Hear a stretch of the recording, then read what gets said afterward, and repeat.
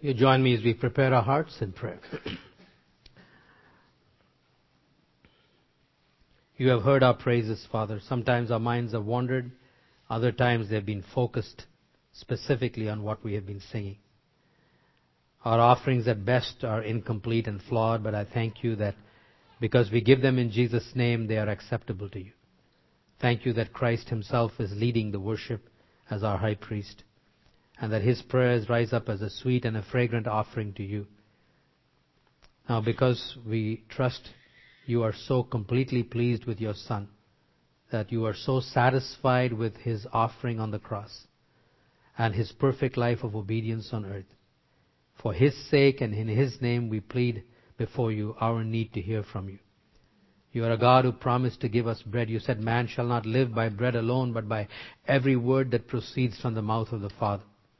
We live in a land where we have much of daily bread. We come this morning to confess to you that without the bread from heaven, our souls would starve. And so we pray that you will feed us, spread that banqueting table for us. Lead us to the point where we desire the things that you've spread out for us, and that we eat gladly and joyfully because our souls depend upon it. Your promise is that if we come to you, you will give to us so that our souls will live. We want our souls to live, Father, so we come to you this morning. In Jesus' name, amen. I want you to follow this quote with me fairly carefully. It's a little bit longer than usual, but it's not obscure. Os Guinness, in his book, The Call, wrote these words. Excuse me. My computer has gone to sleep there. Says, the modern world offers an endless range of choice and change, overwhelming traditional simplicities and cohesion. This intensification of choice and change has affected us on many levels. Life has become a smorgasbord with an endless array of dishes. And more important, choice is no longer just a state of mind. Choice has become a value, a right. To be modern is to be addicted to choice and change. Each choice sprouts with its own questions. Might we? Could we? Should we? Will we? Won't we? What if we had? What if we had not?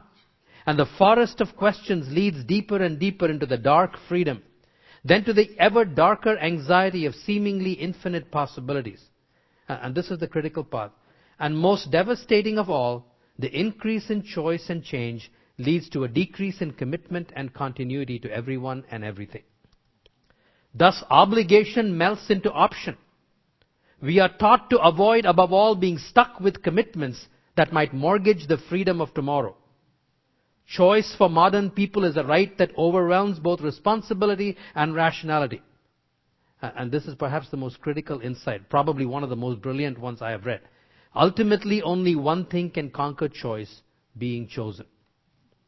My challenge is therefore deliberate. Many followers of Jesus today have not begun to wrestle with the full dimensions of the truth of calling, because they have not been stretched by the real challenges of today's world and by the momentousness of the present hour. A time to stand is a time to behave as our Lord would wish us to behave. A time to behave is a time to believe as he taught us to believe. A time to believe is a time to move from small, cozy formulations of faith to knowing what it is to be called by him as the deepest, most stirring, and most consuming passion of our lives. Let me read that last sentence for you again. A time to believe is a time to move from small, cozy formulations of faith to knowing what it is to be called by him as the deepest, most stirring, and most consuming passion of our lives. We are living in such a time. We are learning to believe God in fresh ways. We are focusing upon faith in the mornings. But it is a time to move out from cozy formulations, to engage at the deepest level what it means to be called. And this morning, in our study of Hebrews 11, we have come to such a man who, because he knew he was chosen and called, made some very courageous choices and didn't reserve all his options in case something better turned up. Hebrews 11, verses 24 to 27. Read with me. By faith, Moses, when he had grown up, refused to be known as the son of Pharaoh's daughter. He chose to be mistreated along with the people of God rather than to enjoy the pleasures of sin for a short time. He regarded disgrace for the sake of Christ as of greater value than the treasures of Egypt, because he was looking ahead to his reward. By faith he left Egypt, not fearing the king's anger. He persevered because he saw him who is invisible. The first courageous choice that Moses made was that when he was grown up, he refused to be known as the son of Pharaoh's daughter. If we read the story in Exodus chapter 2 and Acts chapter 7, and all the details are in your study guide, this happened sometime when he was about 40 years old. He went out to where his people, the Hebrew slaves, were being cruelly mistreated, and a particular Egyptian overseer was brutally beating one of the Hebrew slaves. And after checking to make sure no one was watching, Moses took a risky step. He intervened and he killed the Egyptian. Now, while it was perhaps not the wisest strategy on which to embark to be a deliverer of his people, that action nonetheless represented a point of no return decision. It was an action that permanently identified himself with the Hebrew slaves. Verse 25, which in our translation looks like a separate choice, but in the original reads as a continuation, is the other half of it. It says, by faith, when he had grown up, he refused to be known as the son of Pharaoh's daughter, choosing rather to be mistreated along with the people of God than to enjoy the pleasures of sin for a short time. To be identified with the people of God rather than to be known as the son of Pharaoh's daughter was to choose to be mistreated along with the people rather and to turn his back upon the pleasures of sin. Now, when we read the word sin, we are most likely to think about those kinds of sins that we just finished confessing. And there was certainly ample opportunity as a royal son in the household of Egypt for him to indulge in many of those passions, lust and gluttony probably above all. But something more than that was at stake here. Because logically there's no connection between sin and identifying with the people of God. I think what happened was that day when Moses was watching his people being beaten so brutally, he perhaps realized for the first time that the price for all of the pleasures he was enjoying as a royal son in Pharaoh's household was the suffering and the brutality of his own people. It was upon their broken backs that the glory of Egypt was built. And therefore to remain in that position and continue to participate in those pleasures, sinful or otherwise, would be to acquiesce in the treatment of his own people. And therefore, to remain would be to walk away from the people of God. Probably the closest thing to what we might think of as apostasy today. So far, far more than just the pleasures of lust and gluttony were involved in here. Now you might say, but this is all supposed to be by faith. How is this an illustration of what we've been learning about faith in visible and invisible reality? Well, let's take a look at how those two realities stacked up for Moses. Let's look at visible reality first of all. Acts chapter 7 tells us that Moses was a man who was trained in all the wisdom of Egypt, powerful in speech and action. Now you got to admit that the future looks pretty bright for someone like that. I mean, if you're trained in practical wisdom, if you are eloquent in your conversations, if you're a man of action, and you've got royal connections, well, in fact, you're royalty yourself, the future looks pretty bright for someone like that. At the same time, what did visible reality say about the slaves? Marginalized, weak, so many brick-making units, that's all they were, destined to die. That's visible reality.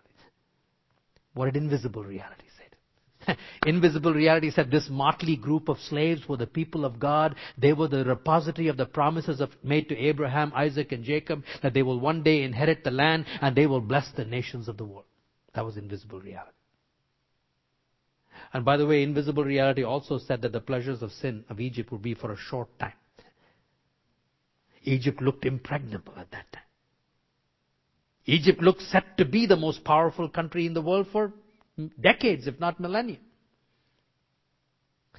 But God said short time. In the original language, it comes from the word kairos, which means an appointed time. That was invisible reality. Visible reality, the power of Egypt, great future for Moses, a bunch of slaves. Invisible reality, all the glory and pomp of Egypt is short-lived, destined to die, and instead these people will continue on forever in their global influence. So Moses' choice was exactly what we've been learning from Hebrews 11. A decision that is based on invisible reality revealed in the Word of God, with a hope for the future. Okay, how does that work for us today? First of all, for the audience for which Hebrews was written, it was very obvious. They were a suffering church. But because of the pressure of suffering, some of them were beginning to dissociate from the body of Christ. In Hebrews chapter 10, he said to them, let us not forsake assembling together, probably in a house church or wherever they met. And so this example from Moses would serve as a twofold function for the churches that were meeting to not give in, to continue to identify with the people of God. And for those who might have stopped coming to say, come back, identify yourself with the people of God. Here's where the future is.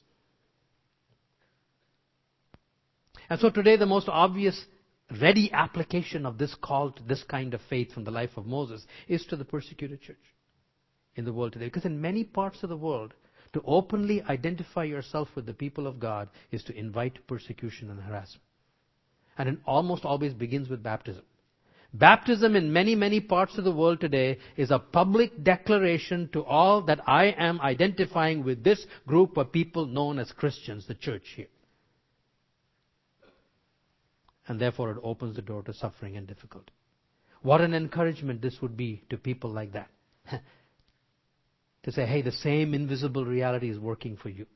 These marginalized people that seem so powerless today, they are the repositories of the promise of God. Through them all nations of the earth will be blessed. And all these powerful opponents of yours that today because of their power are able to oppress you, that's short-lived. How about for you and me? We're not in persecution. Today because you are here, there's no danger that your house is being ransacked by the government. At least not yet. What does this have to say? What does Moses have to say to you and me? I think today our greatest obstacle to identifying with the people of God is this prevailing aura of rugged individualism that characterizes North America. So here's my question for you. What is your primary identity? Is your primary identity the modern day equivalence of to be known as the son of Pharaoh's daughter?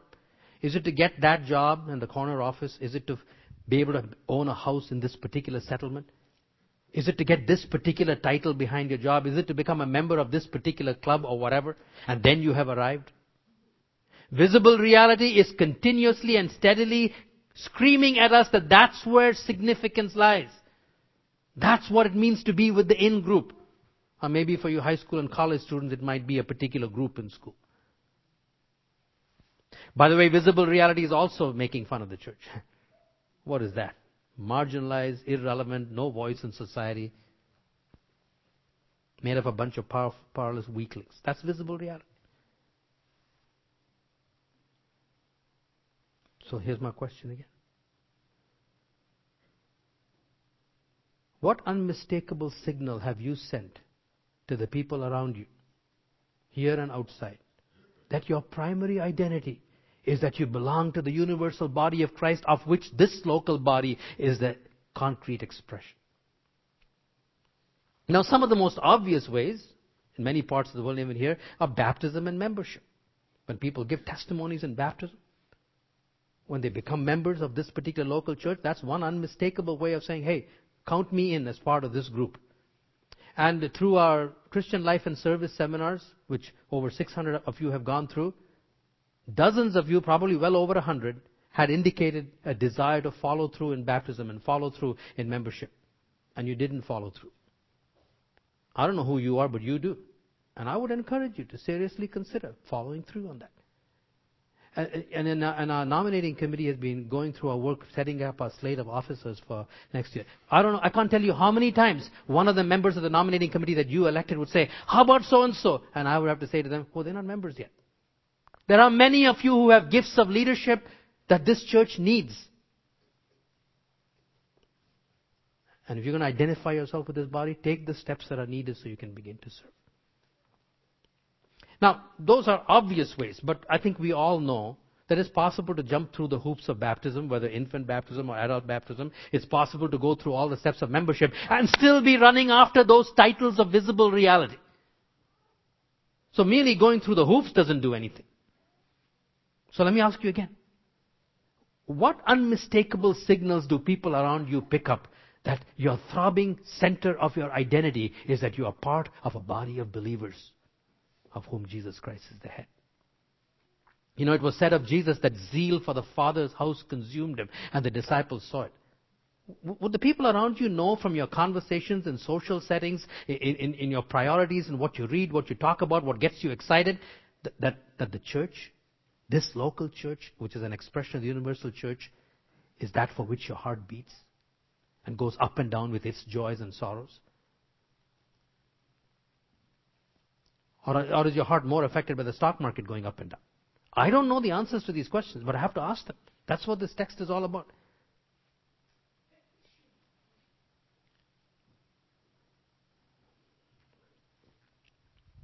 That's why I think, perhaps even more than baptism and membership, although those things are important if you properly understand them, a significant measure of this is your service in the church. How can you be identified primarily with the body and not serve that body? Well, that's why we serve our families naturally. Our nuclear families, we serve one most of the time. We serve one another naturally. Because we know we are part of that family. That's our identity. But this is an even more foundation. In fact, this is the fundamental family. And that's where I think turning your back upon pleasure, not just of sin, but a lot of other pleasures comes. Because to serve this body means to invest time, to invest energy, to get trained, to get discipled, to find out what your gifts are, to serve in the body of Christ. Which means you have proportionately less money, less time, less energy to invest in the pursuit of all those dimensions of visible reality that give you identity. And there is definite pleasure in them, but that pleasure is short-lived. Every one of us knows that.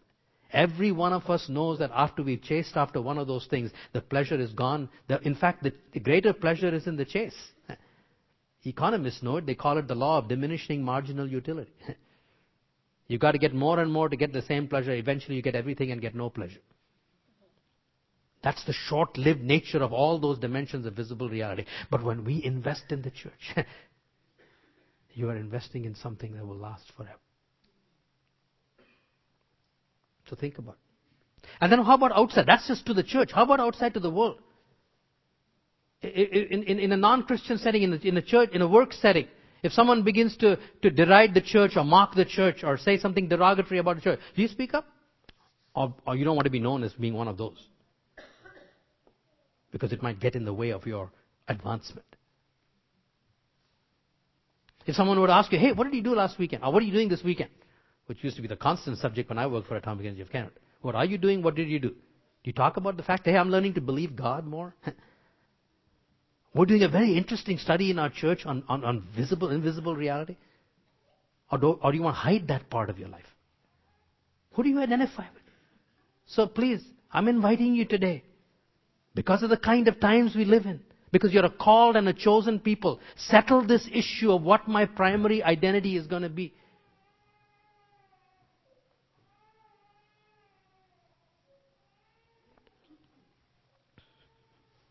Now Moses goes on and makes another choice. Oh, sorry, let me back up. Invisible reality, which is what allows us to make that decision, is revealed in God's Word. So I put together a few verses of Scripture, and there are many, many more that help me to think like this about the church whenever I'm tempted and pulled in the other way. Matthew 16, verse 18, I will build my church and the gates of hell will not overcome it. According to the words of our Lord Jesus Christ, this is the only enterprise that is guaranteed to succeed. The only one. About nothing else can we say it will not be overcome. Then look at this. Talking about Jesus where he is today. That power is like the working of his mighty strength which he exerted in Christ when he raised him from the dead and seated him at his right hand in the heavenly realms, far above all rule and authority, power and dominion, every title that can be given, not only in the present age, but also in the one to come. And God placed all things under his feet and appointed him to be head over everything. What a glorious picture of Christ. And then notice these words, for the church, which is his body, the fullness of him who fills everything in every way. This wonderfully magnificent, exalted Christ is given and has head over all things, isn't given for Sundar Krishnan. Or for Allison Muir. It's given for the church. Is it worthwhile identifying with a body like that? Is it worthwhile making that my primary identity, of which we have such a head? And then when everything's all finished, then I saw a new heaven and a new earth, for the first heaven and the first earth had passed away, and there was no longer any sea. And I saw the holy city, the new Jerusalem, that's you and me, coming down out of heaven from God, prepared as a bride beautifully dressed for her husband, Christ. And I heard a loud voice from the throne saying, now the dwelling of God is with men, and he will live with them. They will be his people, and God himself will be with them and be their God forever. It's pictures like this that show us what invisible reality is like. And it's by thinking and meditating upon those things that when the choice is before us, we can say, yes, I will choose to be known as part of the people of God and not as the son of Pharaoh's daughter.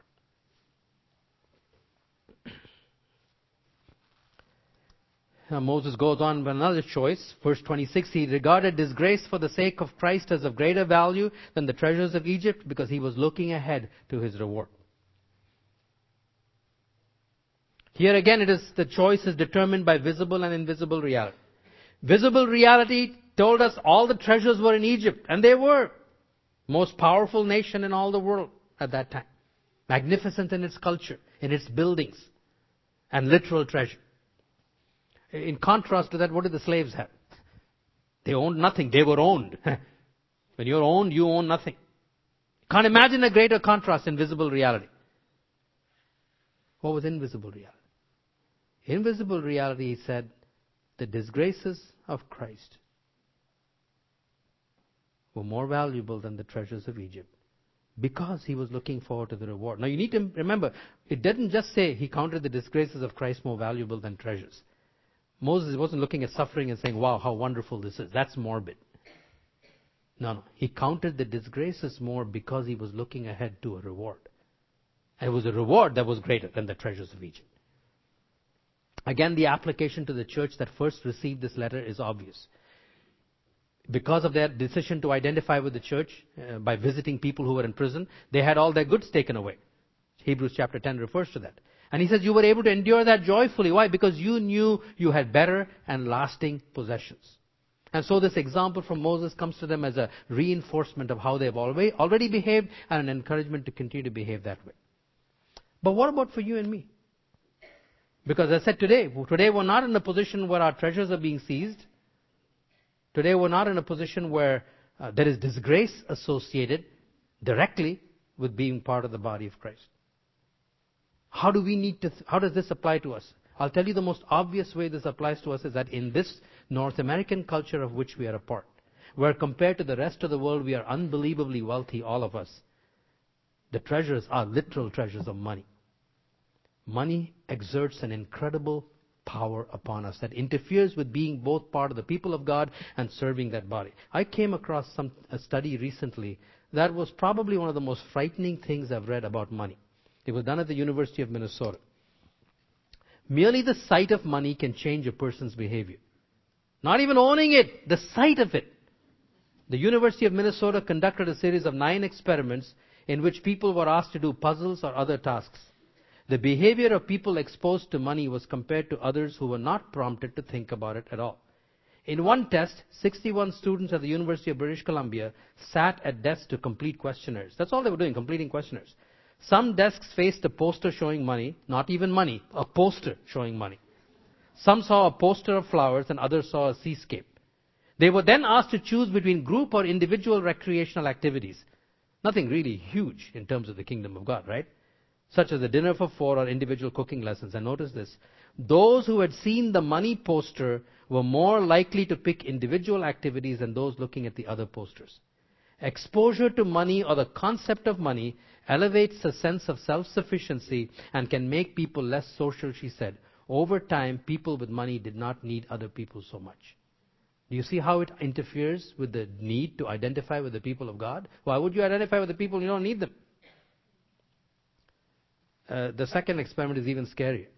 Over time, people with money... Okay, let's go back. In another experiment, 44 students at the University of Florida State University were given 8 25-cent coins, which they were told, not exactly a lot of money, right? Which they were told was left over from a previous experiment. They were asked to unscramble sentences that divided the subjects into 2 groups. One that was reminded of money by the sentence and the others that were not. That's all they were doing, playing a version of Scrabble. As the students left, the researcher mentioned that a box was beside the door for donations for needy students if the subjects wanted to chip in. But they didn't have to.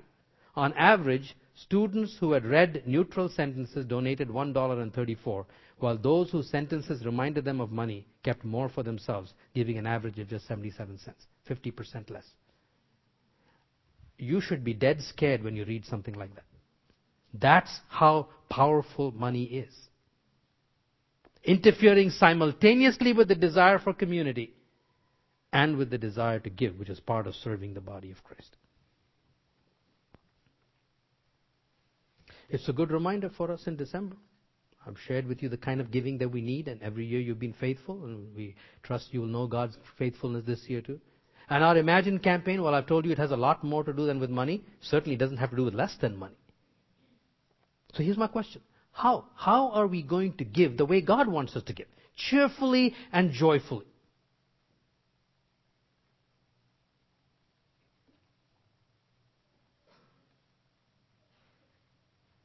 Especially in the face of this relentless grip that visible reality has upon us. You'll do it the way Moses did, by looking beyond to the rewards that are awaiting us. And therefore we will see and treasure those rewards as greater than just the treasures that God has put within our hands. And may I say something, please, let's not be more spiritual than God. We need to put behind us this notion, I've told you this before. We need to put behind us this notion that we should not be serving God for what we can get from Him. We should serve God just because it's our duty. Let me ask you a question. Suppose I were to tell you that I don't really like serving as senior pastor in this church. I don't like all this studying that I have to do, and I just do not like to preach at all every Sunday morning here. I just do it because I have a duty to you. How honored would you be felt by that? Eh? Not much, I don't think. What if I said to you instead, which by the way is the truth, that I absolutely love to study God's Word. Sunday is my busiest but my most exciting. I look forward to Sundays. I love it because I love this church. I love to be in this place. Which one honors you more? That I did it out of duty or because I get joy from it? You think God is less spiritual than you are? What do you think He's honored by? Dull, reluctant performance of duty? Or because you believe Him to be the giver? Listen. God unashamedly, and the Bible unashamedly portrays before us the concept of giving to get. Malachi 3:10, bring the whole tithe into my storehouse, that there may be food in my house, says the Lord, because it is your duty to do so. Doesn't say that. He says, test me and see if I will not throw open the floodgates of heaven and pour out so much blessing that you will not have enough room for it. Does that sound like give to get or duty? And if you say, well, I don't trust anybody but Jesus, here's what He said. Give and it will be given to you. A good measure, pressed down, shaken together, running over, will be poured into your lap. For with the measure you use, it will be measured to you. What does that sound like? You can't get rid of these verses. And they are not isolated. They run through the whole Bible. God is not glorified by being given to. He is glorified by being taken from. Now, of course, the rewards are not money in most cases. It is, by the way, for some people whom God has given the special gift and calling to make it and give it away. Because once God has somebody's heart, He can give them millions of dollars and wouldn't hurt them. But for most of us, it's not that. It's this freedom. It's the freedom and the joy that comes and breaking this grip of this thing that the very sight and the thought of money that can kill our desire for community and crush our generosity in half. Even when you're looking at only 8 quarters. That's scary. Don't you want to be free from that? That's the real reward. 2 weeks from now, you'll be watching a video of 3 or 4 people in our congregation who have shared exciting things about what God has been doing to them through Imagine. But a minor version of this applies to today. One individual who's probably living in the last quarter of his life talked about how after making what he called a ridiculous commitment to Imagine, and then being led to make other commitments, he said, in less than 1 year, I've been completely debt-free for the first time in my whole life. Another person at the other end of the age spectrum, much younger, talked about how God led him to make a commitment to Imagine while his job situation was all uncertain. And he said, I wanted to take a risk and make the commitment without knowing what would happen there. Not only did God prove Himself faithful in terms of the job, he said, as a result of giving, I now have a desire to give more. That's freedom. No money can buy that. That's the exact opposite of those experiments. And then one other couple, she talked about how they really didn't have much to give, and yet they decided they didn't want to miss out.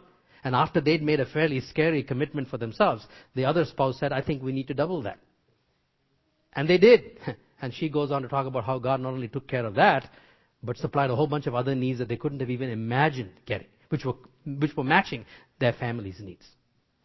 That's the kind of reward that we need to follow Moses in and looking upon to be able to serve the body of Christ in this way and say, I count that more valuable than the treasures that I have. Because what is coming is even greater joy. Then if someday showing up at church means risking losing your house, we might just be willing to come to church. But we'll probably have to learn in these small ways as we move along. One more and we are finished. The last verse says, by faith he left Egypt, not fearing the king's anger. He persevered because he saw him who was invisible. This is a little bit more of a difficult verse to understand because it says, by faith he left Egypt, not fearing the king's anger. It sounds like he left Egypt because he was afraid of the king. That's why he ran away. If you read the story, you'll find Moses ran away because he's going to be killed. That sounds to me like fear. So what is this text saying? By faith he left Egypt, not fearing the king's anger. I'm not sure. I didn't come across any really persuasive answer. So it's going to have to remain a mystery. But let me suggest a couple of things. Sometimes living in the faith in invisible reality doesn't mean that we don't take wise precautions for the present. Faith in invisible reality might take you to work in the inner city. But you probably would be wise to put deadbolts on your doors. And something like that was probably at work here. Moses knew he was called to deliver his people. He also knew that Pharaoh now knew that he'd killed an Egyptian, so if he hung around, he wouldn't be hanging around much longer. And it's like that little adage that we used to have when we were growing up. He who fights and runs away lives to fight another day, Moses probably reasoned, if I run, then I will live to be the deliverer of these people. And by the way, where he ran was Midian. If you look in the map where Midian wasn't exactly the Bahamas. And to go on foot, I don't know how he got there, from Egypt all the way across the Saudi Arabian Peninsula. Took a lot of faith to run and count on God to preserve him, and he did. But the thing that we can say for sure is the second half. He persevered as one who saw God. You see, perseverance is critical. You know why? Because you can listen to a sermon like this in the context of a worship service like this and say, yes, I want to identify with the people of God. I want to use my treasure in this way. I want to have that grip of money broken upon my life. I want to invest in that which is eternal. I don't want to be known as the son of Pharaoh's daughter. Yes. And by Wednesday, it's all gone. You know why? Because you're bang in the middle of visible reality, shouting out its message. So you're going to have to find some way of continually persevering in resisting that. Notice what it says here. He persevered because he saw him who's invisible. Now invisible reality wasn't the people of God who were going to inherit the promised land. Now invisible reality wasn't even the rewards. Now invisible reality was God himself. That's what Hebrews chapter 11 says. He that comes to God must believe that he is and that he rewards those that seek him diligently. When Moses ended up in Midian, he didn't know he was going to be there 40 years. 40 years before he saw the burning bush. But was it during those 40 years that he began to think about Abraham, Isaac, and Jacob, and Joseph? There was no Bible for him. He wrote it. Moses wrote it. It was probably his mother in those few years that she had him with her before she went back to Egypt. What do you think she filled his mind with? I don't think she was talking about nursery rhymes. She told him the stories of their ancestors, the promise made to Abraham, how it was passed on to Isaac, and then to Jacob, and then to Joseph, and how we have a promise of those bones going to go back. And we learned that all last week. So maybe during this wilderness for 40 years, he reflected upon all the stories that his mother had told him. Maybe the Genesis of Genesis was taking place at that time. Who knows? And it was the God of Abraham, the God of Isaac, the God of Jacob, the God of Joseph that was the object of his attention for those 40 years. And so you're going to have to go from here and you're going to have to persevere. Those of you who are taking believing God, you've got a very natural way of persevering, where day after day you're doing homework and focusing on that. Others of you have the study guide for you, and maybe other way as you read through your Bible. Because it is the scriptures that reveal to us who God is. It is in thinking about him. It is in regularly filling your mind with a revelation of invisible reality that we will be able to persevere in these choices that we make on days like today. Really, in one sense, this sentence is a summary not just of the life of Moses, not just of the topic of courageous choice we're talking about, but everything we've learned so far in Hebrews. For it is by faith in invisible reality. It is by this focus upon seeing Him who is invisible that, like Abel, we will shape our worship into that which satisfies God. It is by faith that we will fulfill life's routine responsibilities like Enoch. It is by faith that we will heed the warning of coming judgment like Noah and receive the righteousness that comes by faith and offer that righteousness to others, which is what so many of our Christmas outreaches are all about. It is by faith that we will embark on a life of adventure, not going where we don't know where we are going, retaining flexibility to be able to move in response to God's promptings, our eyes upon the city of God like Abraham. It is by faith that we will learn to bear fruit out of barrenness, because like Abraham and Sarah, we are convinced that there is a God who can bring life out of the dead. And it is by faith that we will bless the next generation and hand over the baton as we shape our blessings by the promises and truths of God's Word. And it is by faith that we will serve the people of God, because we have chosen to identify ourselves with the people of God rather than to be known as the sons and daughters of Pharaoh.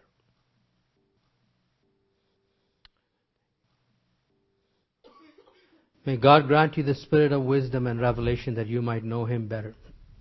May the eyes of your heart be enlightened to see Him and therefore persevere. And may He grant to you the zeal of the Lord Jesus Himself for the house of God and the people of God. And may that zeal begin small, but may it steadily consume you until it consumes and eats up every other competing source of focus of your identity. And you will be delighted to be known as part of the people of God and to serve Him with gladness and with joy. Go in Jesus' name.